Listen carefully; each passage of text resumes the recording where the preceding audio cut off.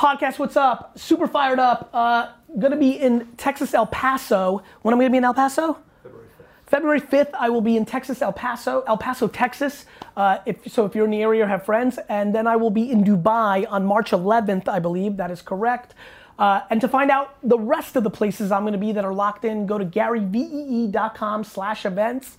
And now sit back and listen to the greatest podcast in the history of mankind. This is the Gary V audio experience. What up, podcast? This episode is from an interview that Gary did for the Call of Duty League season opener in Minnesota. He spoke about the new league and his thoughts behind why it will succeed. Make sure to hit him up and leave a review, and I hope you enjoy. Okay, so the first question I have is around you joining the Call of Duty League Yes. as a minority owner. What went into that decision-making process for you? What went into the decision of getting involved and becoming a minority owner was really serendipity, humans, and macro strategies. In the macro, I believe that esports is a foundational sport until the day I die, and will continue to grow in popularity all the way until that day. Serendipity is and the people part is that my first business, the wine library, is in a town called Springfield, New Jersey, and the Wilfs, the owner of the Vikings, and obviously the majority owners here, live in that town. And I got to know them through those years. We built a nice friendship, and with Jonathan specifically, who was a young kid, during those years we got friendly. I did a lot of tech investing. When he got out of school, he was intrigued by that. We talked about a lot of stuff maybe 4 years ago. We started having the conversation around esports. I remember the phone call very vividly. What do you know about it? I'm like, I'm paying attention. I don't know what the timing. Debated the value of being into esports at the mercy of an IP, things of that nature. And eventually, I got a phone call and they said, we're gonna be doing this and we'd love you to be a part of it. And, I'm not huge on partnerships. Keep it usually in a family, but occasionally, the people almost to the level of family. And so it felt right from a macro and a human level, and that's what made me jump into the business. Amazing. That's funny, I'm from New Jersey too. What part? I was born in Elizabeth. That's awesome. Yeah. Very close. Yeah, very close. Morris Avenue is right there. Yeah. That's my family's from Union too. So, I love it. Yeah, very close. Very cool. How would you say your expertise as a media entrepreneur has helped you in joining esports and obviously the launch of the league as a whole? Obviously with my background, there's a lot of value prop I can bring to the team from a content and strategy standpoint.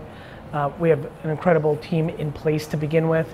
Obviously the league is very young. There's still that balance right now between the league and the teams finding their cadence. To be frank, even though I have a big personality on camera, I tend to be quite patient and passive in a lot of ways in the beginning of things because I don't want to come in too hot. I have a lot of conviction, a lot of passions and opinions. So far it's been actually more listening, than anything else. Obviously there's been some thoughts around content strategies on the Rokkr side, and obviously I'm available to the guys and things of that nature. But right now I think everybody has been so focused on this opening weekend logistically and more importantly the guys being prepared for the match itself. So I think that will manifest more over time, and obviously from a building the brand and marketing standpoint, I want to be involved as much as I possibly can, and the team has been looking to me on that level as well, and so it's going to be a big factor. Great. So you mentioned, the league getting started and things like that. How do you feel that the league has done as far as launching the franchise city-based model? Is a very new thing. Yep. Bringing that to the table. What do you think they've done well, and where do you see it going in the future? I think that we've seen, what I think the league's done well in the launch is pick the right owners. I'm extremely happy with the ownership group. I think it starts there at some level. I think that the league has also been thoughtful. I've watched a lot of things over the last 2 decades try to come out too hot, overpromise. I think we found the right balance of, one great thing is the title is a real title at scale that has cross-cultural understanding. I would argue even different than Overwatch and other things, there's a broader awareness. So we're dealing with a lot of ammo, for lack of a better word.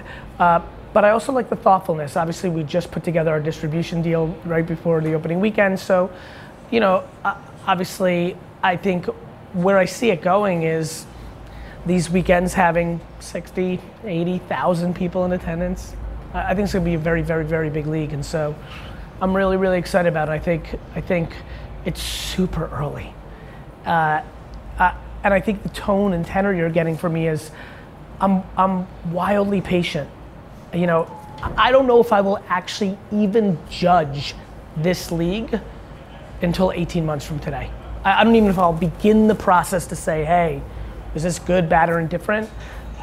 This is right now is completely about focusing on executing what's in front of us, making sure that we are doing the right thing by this enormous fan base.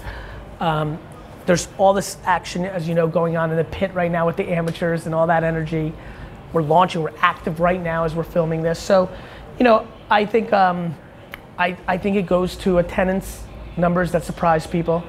And I think it goes to a place where a lot of these kids that are participating are some of the most famous athletes in the world, and I'm very humbled to be a part of it.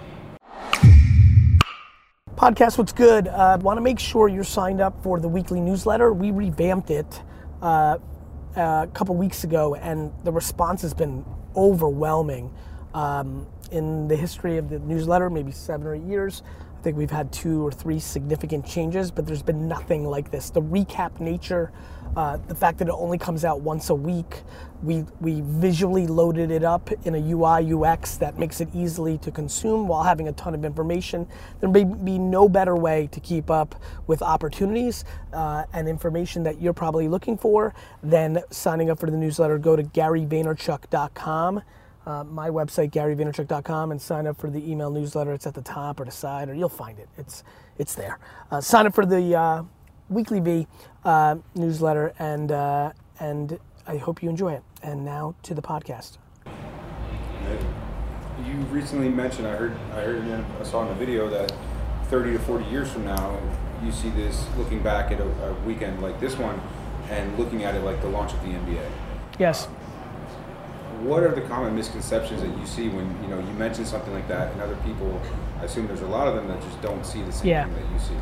Well, the good news, when I talk about in 40 years being an old man and talking about this exact weekend, I was like, yeah, and the guy interviewing me was from New Jersey, it's obvious to me. It's already happened at the consumer level. I'm not worried about CMOs of Fortune 500 companies or other men and women in the business world who are in finance or Wall Street seeing it. This has already happened with the end user. And I think that my whole career has been built on seeing things that have already happened that the B2B world has not seen. So I'm deeply consumer centric, and I think that anybody that's been paying attention to Call of Duty or esports or video game culture recognizes that it's one of the biggest entertainment industries in the world by a country mile. And now it's about packaging and merchandising. And so, yeah, I mean, I would be lying if I didn't say, as I sit here, I believe this will be footage that I look back at fondly. I'm sure a lot of the original owners of those leagues that became the leagues we all know wish there was more footage during those weekends, because obviously they were at the mercy of the media. They couldn't be doing it themselves like we all can now, and so I'm excited about it. One last question for you. You mentioned that the foundation of the esport, and now you have a new league building on top of say 10 or 12 years of history, and it sounds like you have an approach of listening before acting, which I'm sure is not necessarily everyone's approach.